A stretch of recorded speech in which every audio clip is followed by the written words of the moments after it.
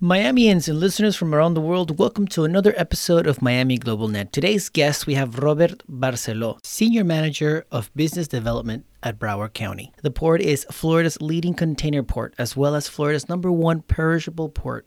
Port Everglades is among the top 3 cruise ports in the world, attracting an average of 4 million passengers annually. Robert will give us some background on his career path. We touch on the future of virtual and in-person meetings, how he markets the port, and how the port affects our day-to-day life. Remember to subscribe and sign up to our newsletter. Information in the show notes. Welcome to Miami Global Net Podcast, where we showcase the people and organizations that support Miami's international landscape.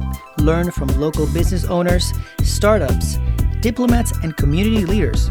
Get to know the tools and services that are out there that help you invest and grow in South Florida.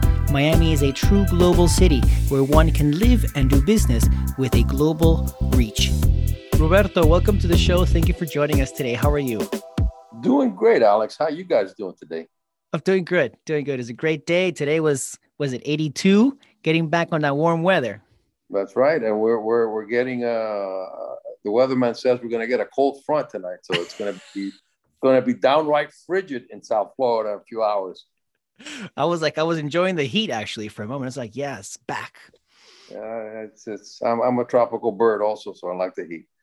So before we get to know about Ports Everglades, let's get to know you first. So where are you from? I'm originally from Havana, Cuba. My family migrated here back in the late 60s, 1969 to be exact. I came here by myself at the tender age of 12 years old. And then the family, the rest is history, as they say.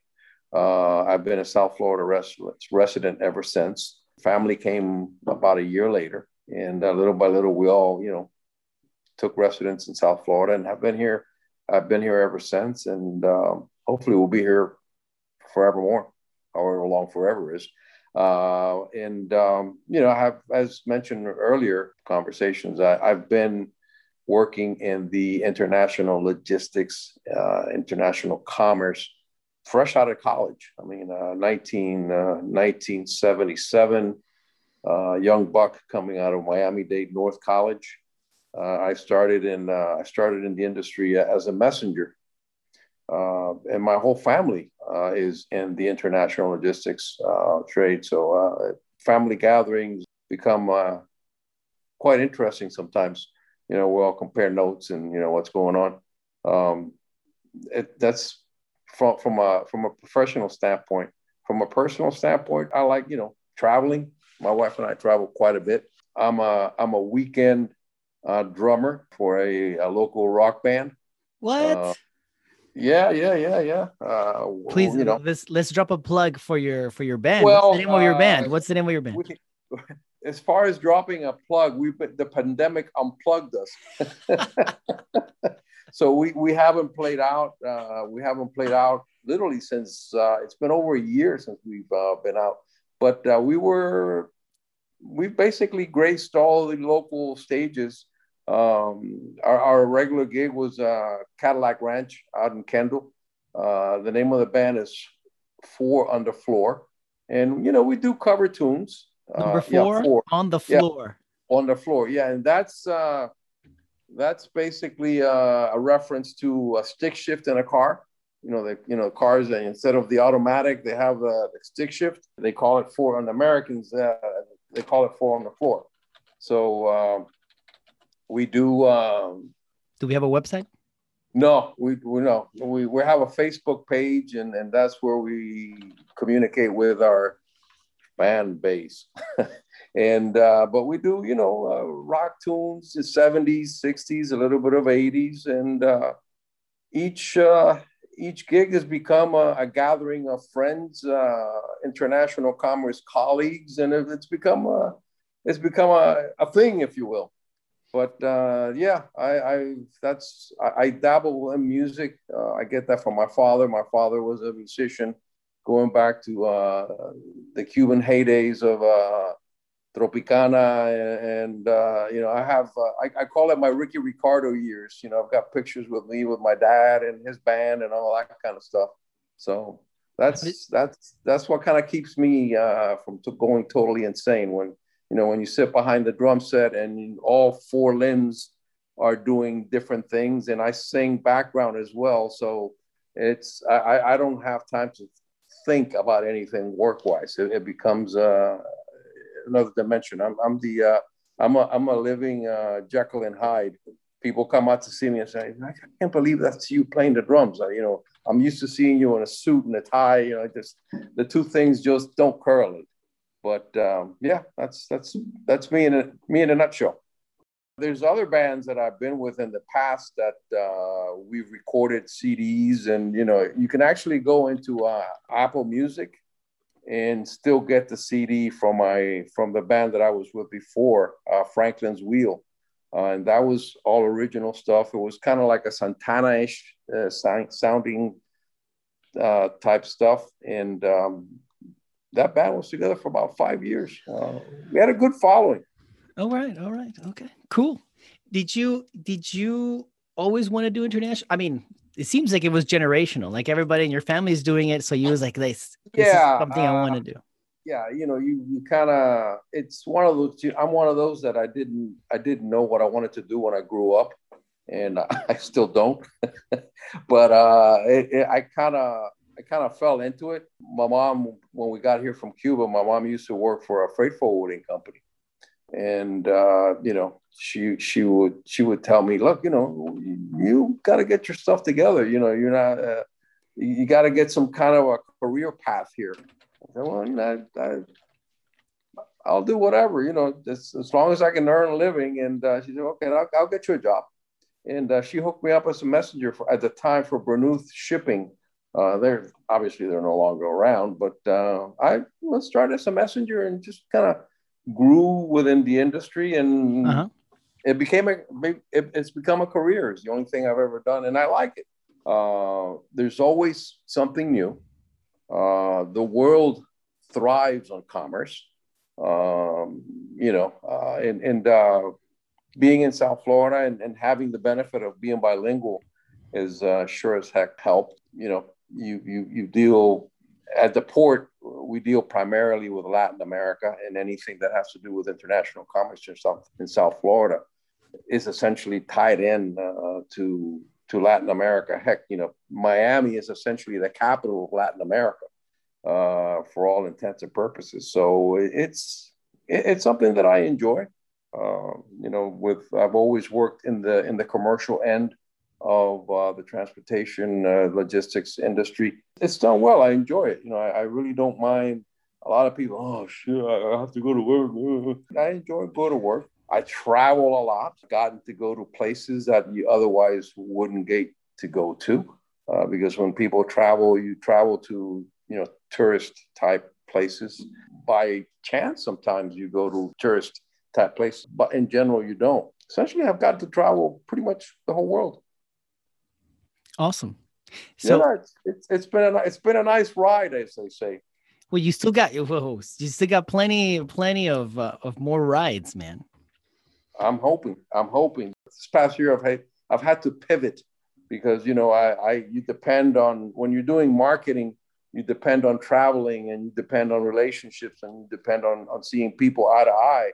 And with not being able to travel, we've had to basically pivot and see how we can market the port without having to go to Bogota, Colombia, or Lima, Peru, or Shenzhen, China. So what we've been doing over the last, a year now, it's hard to believe, is doing a lot. And myself and the rest of the transportation and international commerce, Life has become a series of webinars and Zoom meetings, which I really think, when we first started doing this, you kind of did it out of necessity. But I think a good chunk of this we've learned along the way, and in speaking with, colleagues and stakeholders, more or less share the same opinion, that we've learned through the process that, hey, this is a valid format that we can continue to use.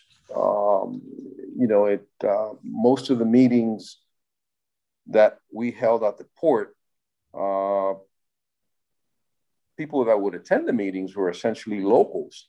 I can do, for example, we hold a quarterly perishable cargo meeting. Port brings in a lot of perishable cargo from essentially the world, but primarily from Latin America. Chances are, if you've eaten a blueberry or a grape or an orange or a tomato or yuca, pineapples or bananas, they came in through the port. I mean, I had Chilean blueberries for breakfast. Yeah.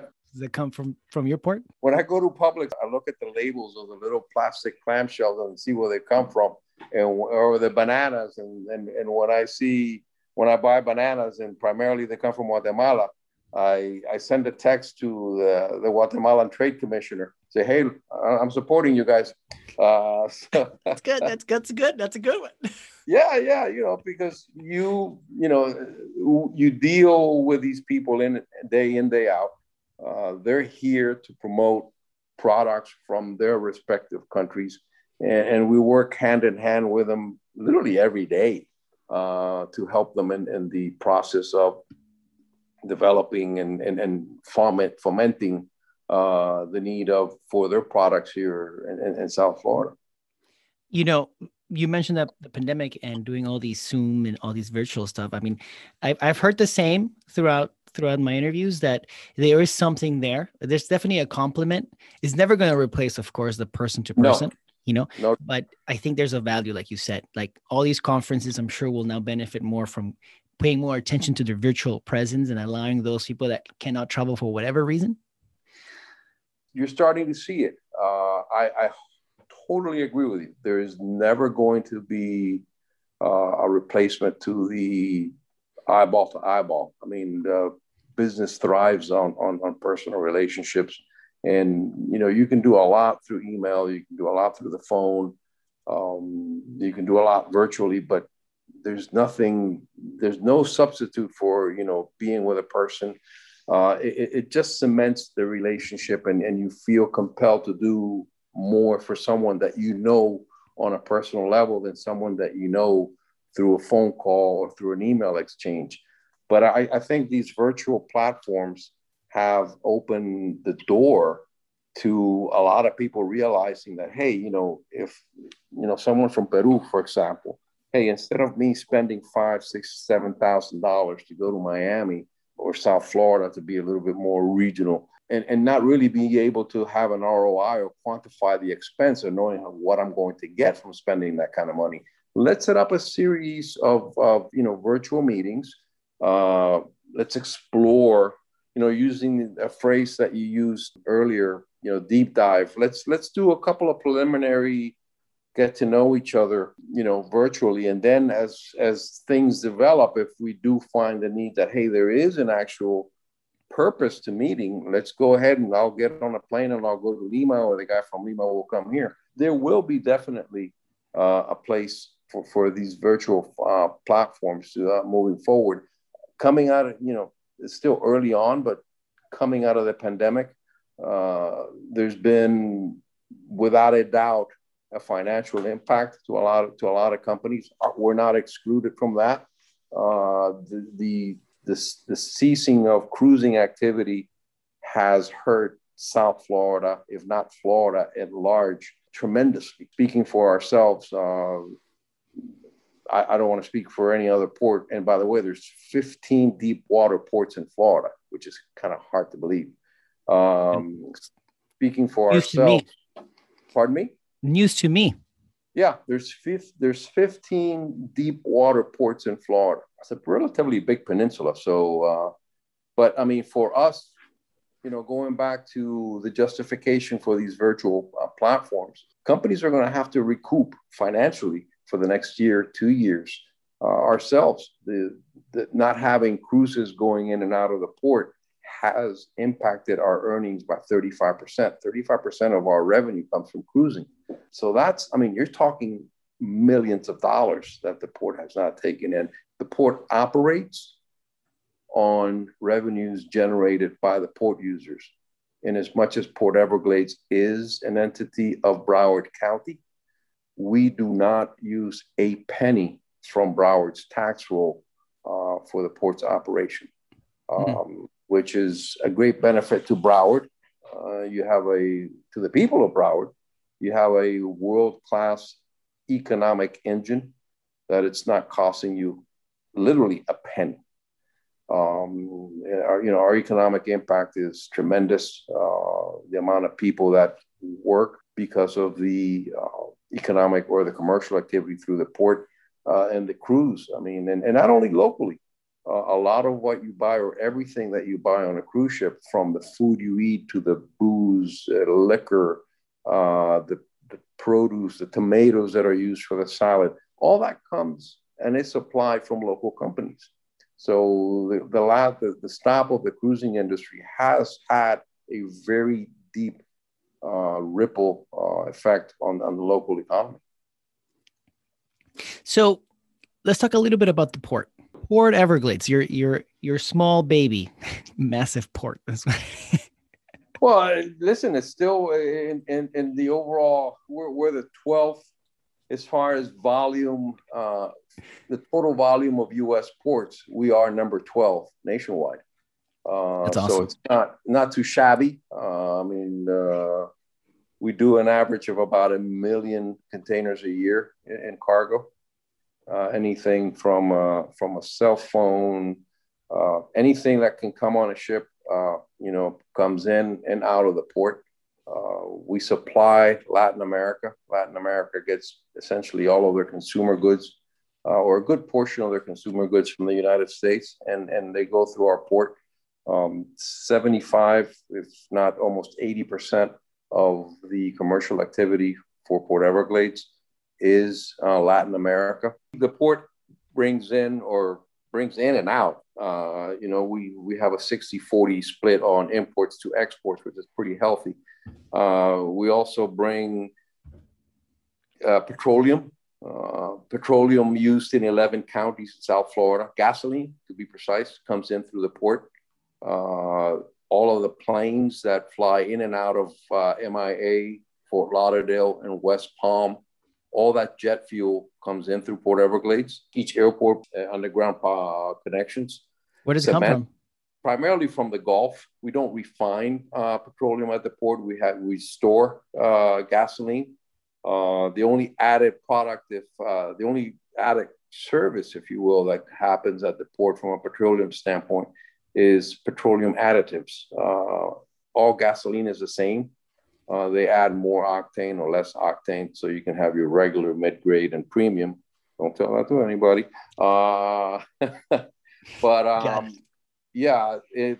We also bring cement. All of the cement that gets used in South Florida for construction comes in through the port. Automobiles. The latest jewel in the crown of services that we have at the port is automobiles. The Chevy Blazer gets put together in Mexico, and that comes in through ships from Puerto Veracruz into Port Everglades. We also export automobiles. We export the entire SUV line from BMW through the port to various processes, and we move a lot of used automobiles all throughout Latin America. So the port has a very diverse revenue base, and that has helped. That has helped us to weather the situation over the last year. And in your role in particular in the ports day to day? My role day to day is to market the port, sell it, speak constantly with our customers, and to let them know what's happening at the port, what's not happening at the port, the infrastructure that's available at the port for them to use. So, in a nutshell, marketing. Marketing. I speak in a lot of conferences. Just overall, I call it spreading the Port Everglades gospel to whoever wants to listen to me. In the old days, if you can call it a year ago, the old days, I spent 70% of my time traveling. So 70% of your time traveling. So that is the bread and butter to market the port. Yep.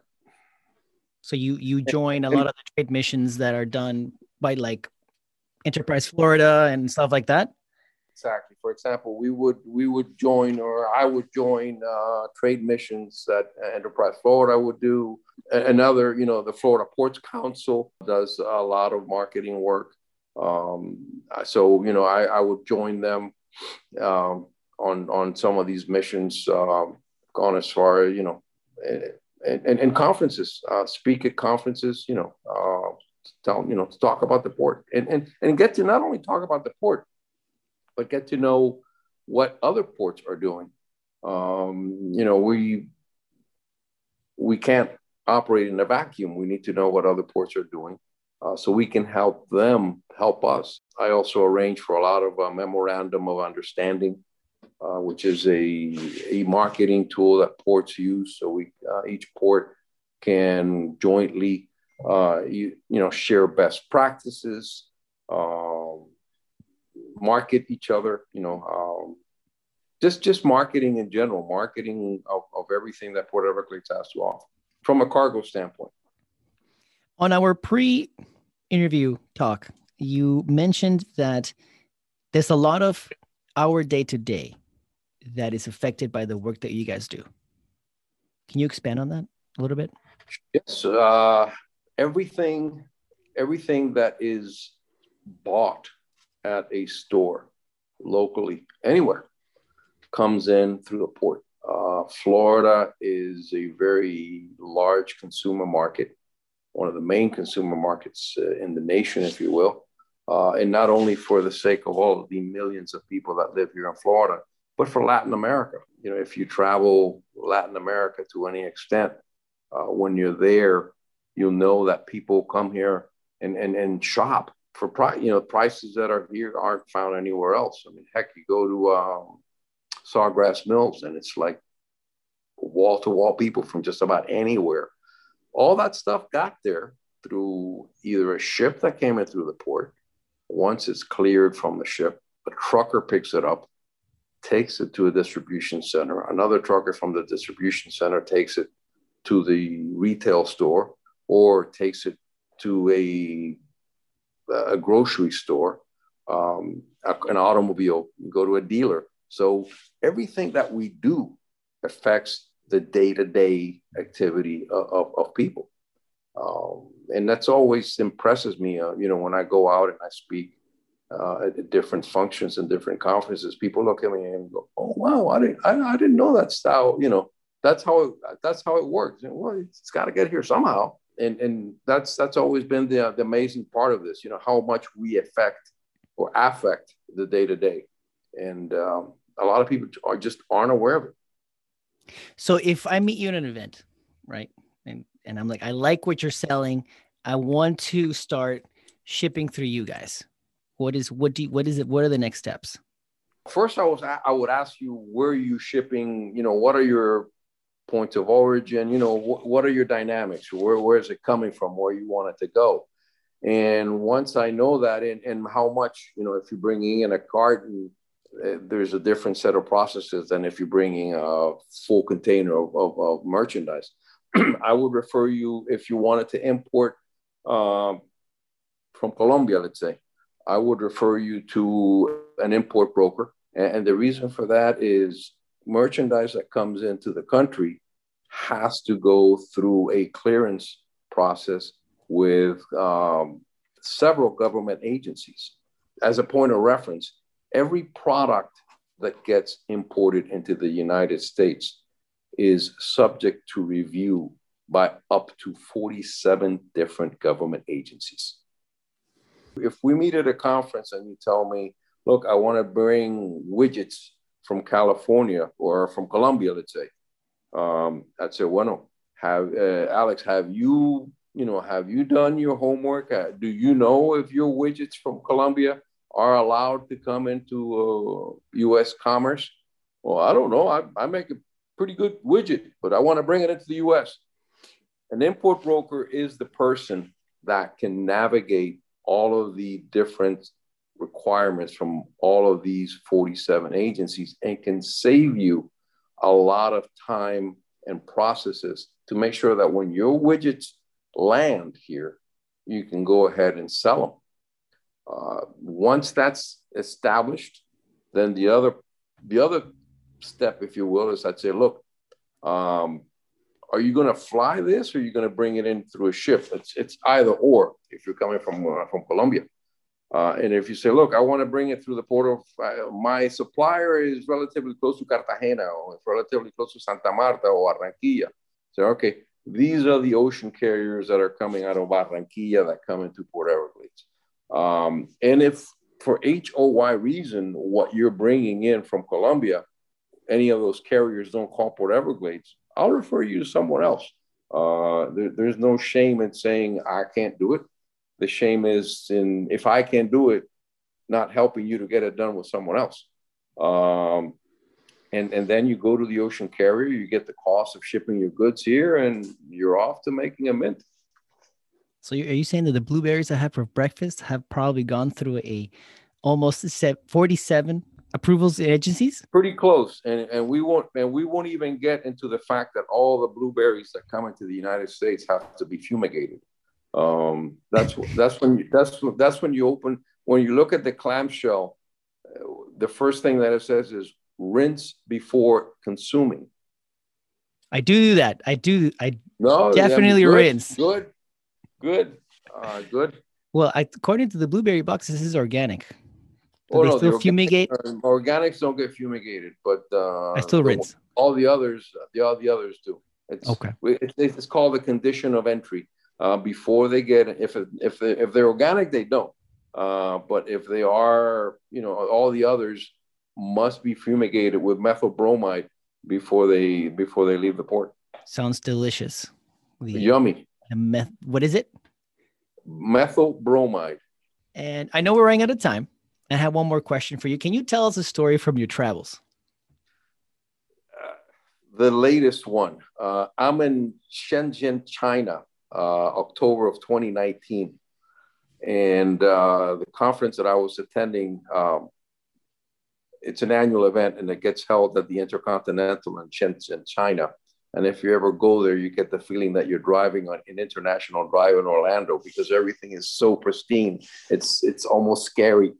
We're sitting there having dinner at the restaurant at the Intercontinental, and there's a guy in the corner, with a piano, playing background music, and we're enjoying the music and so on and so forth. So the guy, of course, every 2 songs, he stops and, hey, I'm such and such, where are you from? And where, kind of like a cabaret type thing.